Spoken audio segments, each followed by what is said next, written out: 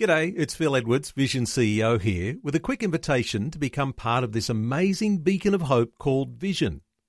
Together we can put our love into action to help people of all kinds build or rebuild their lives on the truth of God.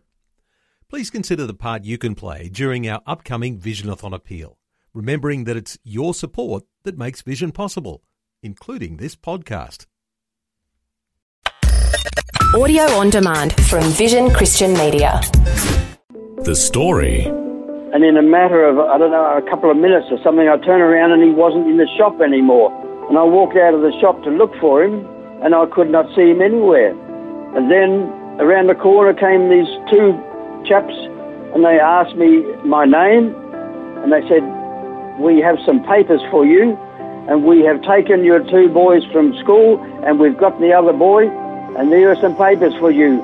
And from then on, I was alone.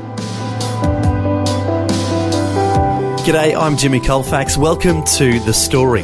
Well, sometimes in life, the only way to go up is to first go down. And that was certainly the case for Gary Atkins, who lives in Coober Pedy. His life only began to rise up after he literally began to dig down into the ground. Gary is the author of the book Thank You Lord, an autobiographical account of his triumphant journey after losing custody of his children and experiencing homelessness.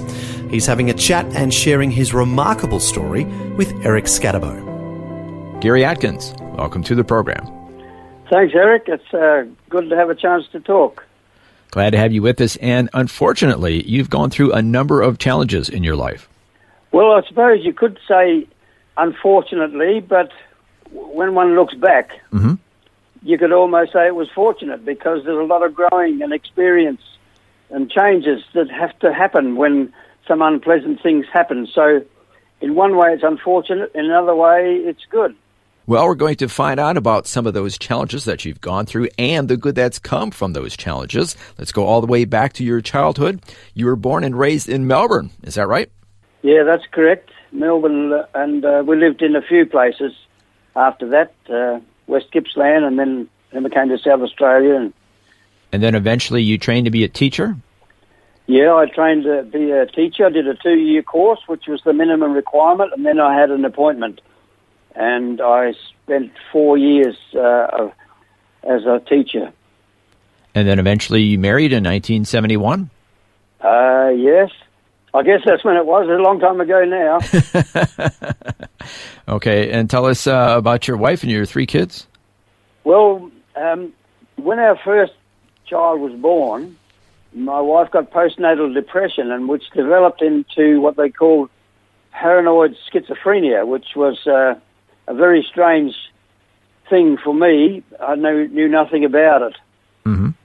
And it affected her life, and we went on to be married for about 9 years, during which time we had 3 sons. But nearly every year, my ex-wife would be in the mental hospital for a month or so, and then a lot of heavy medication. And meanwhile, for yourself, you stopped being a teacher and started to be a folk singer.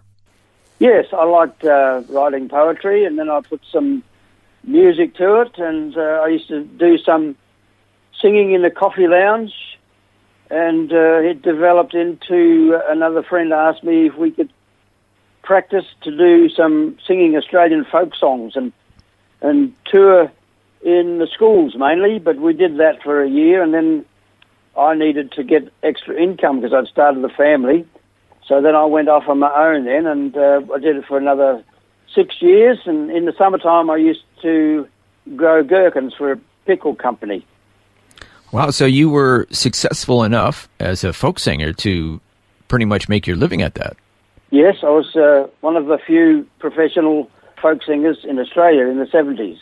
I did over 1,000 one-man concerts in that time, in the daytime, and then I did national TV and radio and live broadcasts and recorded things. And now that had to be somewhat of a challenge, that you're on the road while you have a wife who has some mental health challenges, and you have 3 boys.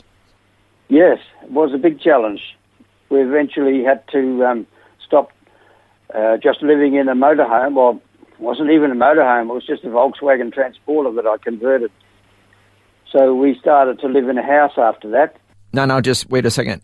For a while, you lived in a mobile home? All of you? Well, it wasn't even, it was a motorhome, but it was just a Volkswagen Transporter, which I built some furniture into, and that was our home, yes. Wow. So kind of a nomadic life. Oh, on the road all the time. That was the only way you could make a living. Oh, so I thought you went on the road and left them at home somewhere, but they were with you. Well, they used to travel with me until we started renting a house, and then sometimes I would go away. We bought another car, and then I would go away, and they would stay at home, and I'd go away for maybe 1 or 2 weeks at a time, every month or so, and otherwise I'd be working from home in the daytime. Okay, and then you were able to put a deposit down on a 60-acre block of land? Yes, it was a private mortgage. The owner financed the mortgage, and that was a vacant block of land, and I started to build a house there. So you kind of settled your family there? Yes, we were under a bit of a strain, I guess, because we had no power and no water, and it became too much of a strain, so I started renting again. Okay, so it's kind of hard to keep up the mortgage payments? Well, with my wife's sickness, it became pretty well impossible to make those commitments to go away all the time, and so I just had to stop doing that. And once that happened, my income was greatly reduced, and we couldn't pay for the mortgage, we couldn't pay for a hire purchase car, and we were in really serious trouble. And with her mental health challenges, were there any experiences, any negative experiences? Oh, it's such a long time ago, but all I can say is if anybody knows anything about living with a mentally sick person, it has an effect on you because they're always thinking negatively and not able to look after themselves. Yeah, and they think strange things. It's quite a strain. And as you mentioned, then you were not feeling comfortable leaving your wife and 3 kids to go on the road to do the folk singing. Well, it was just, in the end, it was just impossible. We couldn't cope like that. I just had to stop doing it. Mm-hmm. Then I started to do work at home and just be an odd job man. Okay. And turning to your faith life, did you grow up raised in the church? Yes, I grew up in a Methodist church. We went to Sunday school every Sunday, but it was just like a club, I suppose. And there wasn't really there was no talk at home about things of faith, just how to be a good person. We were familiar with Bible stories, but as far as faith, believing in Christ as the Son of God who died for my sins and everybody's sins and rose again, that was not an issue in our house.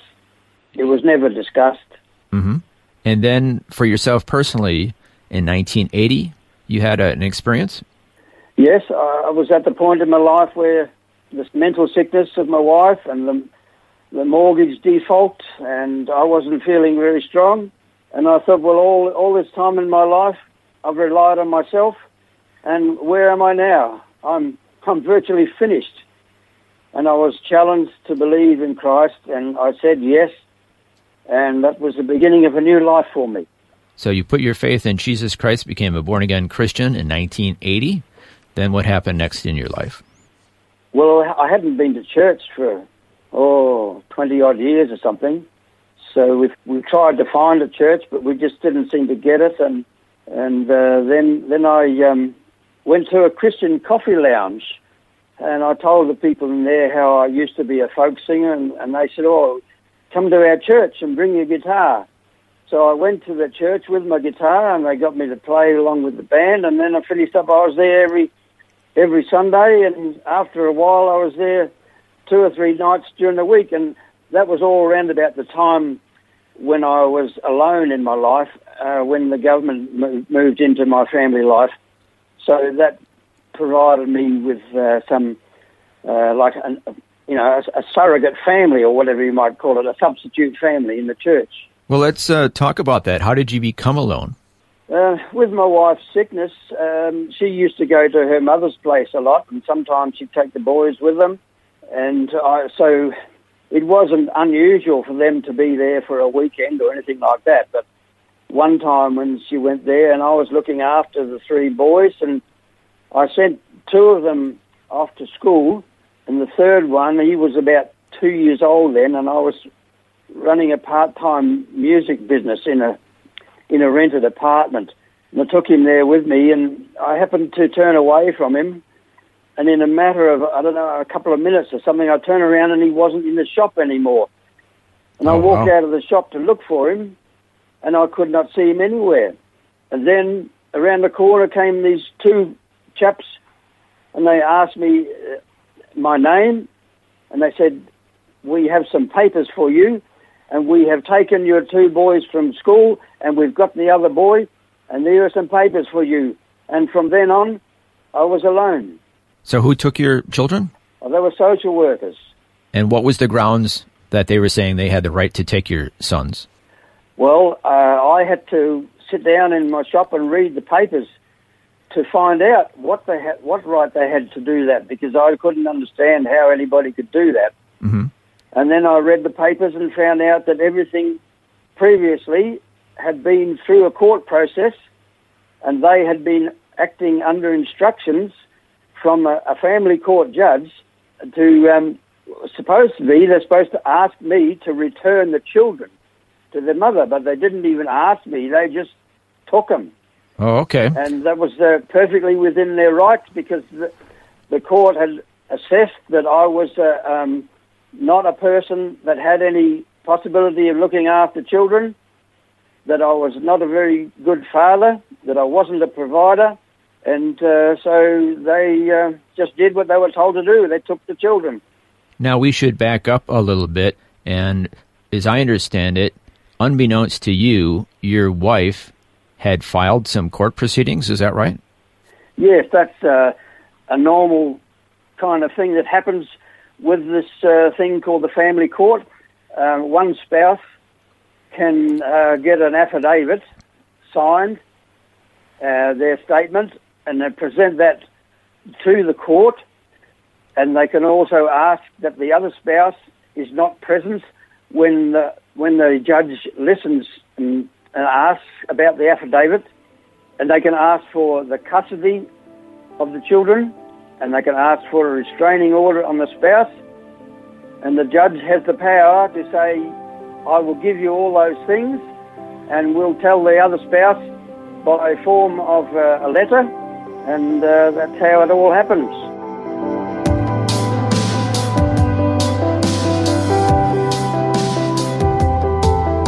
You're listening to The Story. Today, Eric Scatterbo is chatting with Gary Atkins in Coober Pedy, South Australia. Gary's the author of the book Thank You, Lord, about his triumphant journey after losing custody of his children and experiencing homelessness. We'll hear more of his story when we return. The Story. If this program has highlighted something you'd like prayer for, we'd love to pray for you. Call 1-800-PRAY-FOR-ME. That's 1-800-772-936. It's a free call. Or text 0401 132 888. Hi, I'm Jimmy Colfax, and this is The Story. We're back with Eric Scatterbo having a chat with Gary Atkins, who's joining us via the telephone from his home in Coober Pedy in South Australia. Gary's the author of the book Thank You, Lord, an autobiographical account of his triumphant journey after losing custody of his children and experiencing homelessness. As we heard before the break, Gary suddenly found himself all alone after his wife had left him and his children had been taken from him. Yes, absolutely alone. And then you also lost your home. How did that happen? Well, this 60-acre block we had, I was unable to service the mortgage on that. I had enough money to pay the rent on the cottage we were living in, but the mortgage on the 60-acre block of land, I wasn't able to service that, and I tried to sell it. I put it in the hands of an agent, and he found a buyer who turned out to be a bogus buyer. And by the time that was all sorted out, the mortgagee said, well, you forfeited all your money that you paid me as a deposit, and you haven't been able to service the mortgage, so we're going to auction your property. So they set up an auction, which somebody else told me about it. So I went to the auction. It was out in the paddocks in the Adelaide Hills where the property was, and nobody turned up to make a bid. And so the property was, they said they have to sell it. It has to be disposed of immediately. And so because there were no offers for the auction, a man went to the auctioneer and apparently made an offer which was apparently successful. And so he got the property and I lost everything. That was my life's work at the time. Wow. So how were you feeling at this point? How was I feeling? Well, all I knew was that God was there, and I was going to cope. God was there to help me, and I just have to take one day at a time and trust the Lord to be able to get me through this, because I had no home to go to. And if it wasn't for some people in the church who found out about it and said I could come and stay with them until I found something else, well, I don't know where I would have finished up. And then eventually you built a home underground in Coober Pedy? Yes, I went to Coober Pedy with a job and found out that I could get a lease on a block of land for $40 a year, and I could build whatever I liked because there was no local government there. And so I started digging with a pick and a shovel and pulling the dirt away with a wheelbarrow, and I made a couple of rooms, and I was able to go inside out of the heat.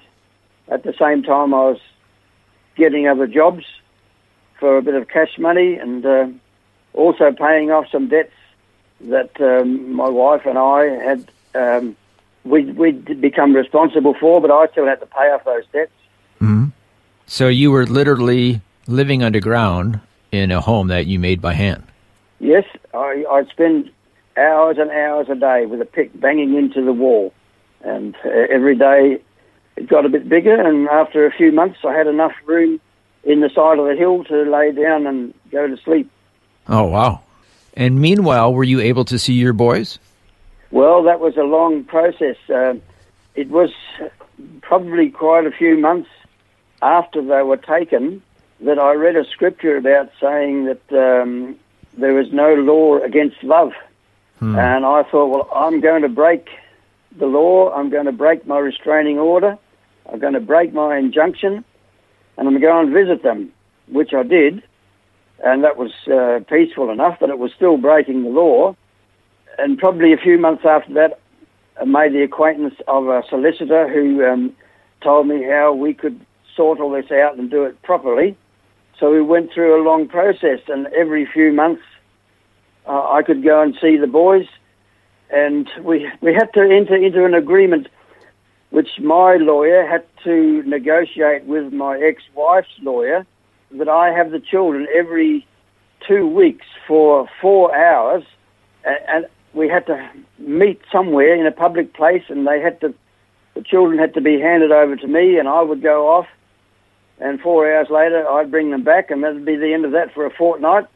We did that for 3 fortnights, and after that it was sufficient evidence to prove that I was not a violent person, and I was able to have access to my children pretty well at any time, but my wife still had the custody.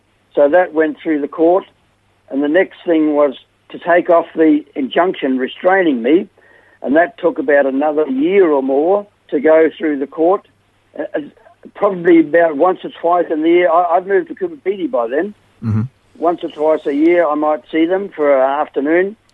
And after the injunction was taken off, I was able to completely, without any restraint from any law office, I could go and see them whenever I liked, and nobody could stop me. And that went on for a while, and until we came to a point where we were all at peace, and that's where we are today. Yes, so that's the good news, that now you have peace with your former wife and are able to see your children. Well, they're grown now. Well, my oldest son, he's 45. Yes, he's an adult at this point. But you were able to see them, for their the remainder of their teenage years, is that right? Yes, it took about 10 years before that peaceful situation was arrived at. And by that time, my second son was serving in the Australian Navy, and my youngest son was working in a car factory in Adelaide. Mm-hmm.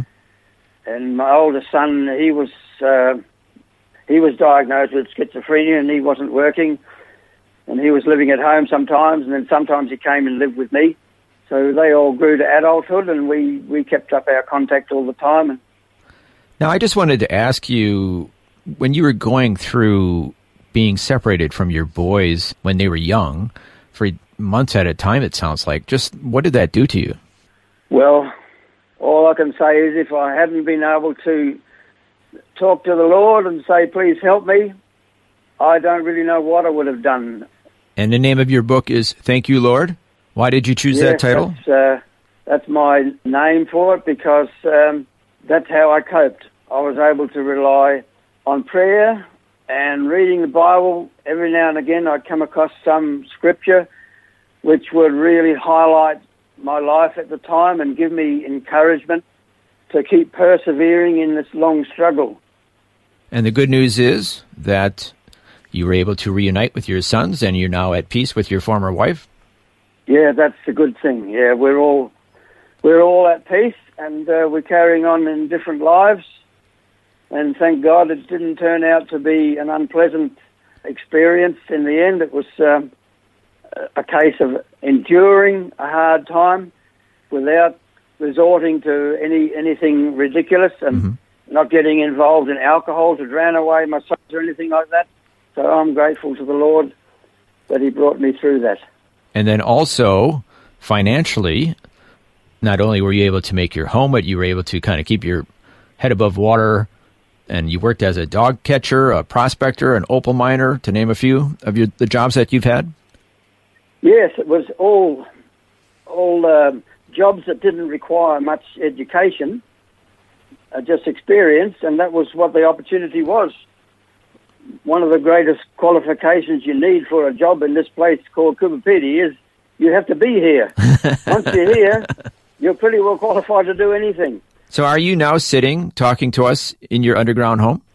Yes, and I can tell you, looking at the thermometer, it is 24.5 degrees inside without an air conditioner, and outside in the shade, it must be at least 36.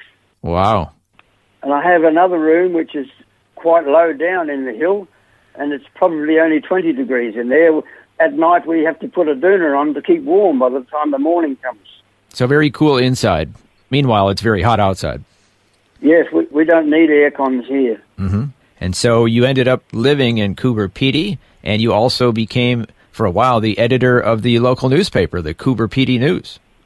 Yes, that was a business that I started, and fortnightly, it went for 3 years, and then I stopped doing that, and I earned quite a lot of money out of that, and that was at the time when the demand for iron ore by the Chinese was at its height, and also the local copper gold mines from Oz Minerals and Western Plains Resources, they started up, so I had to write a lot about those things, and from that I learnt about mining terms, and then I started looking at the stock exchange, and then I bought some shares, and I made a very great profit.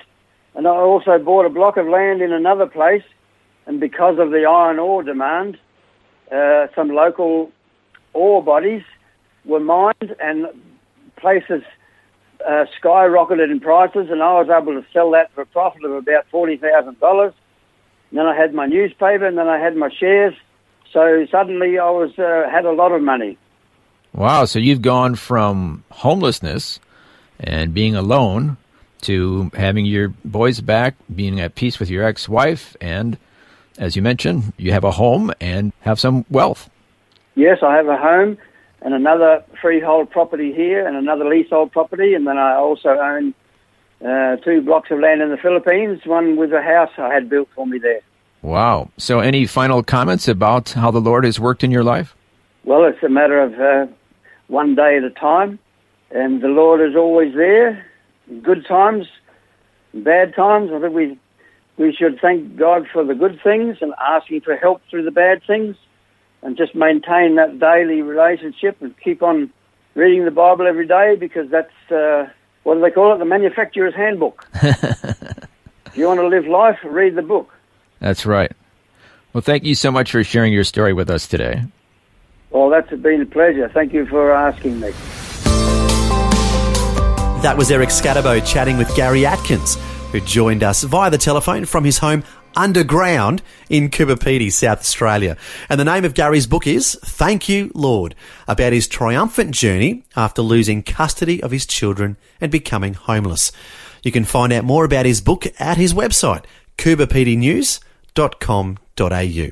That's cooberpedynews.com.au.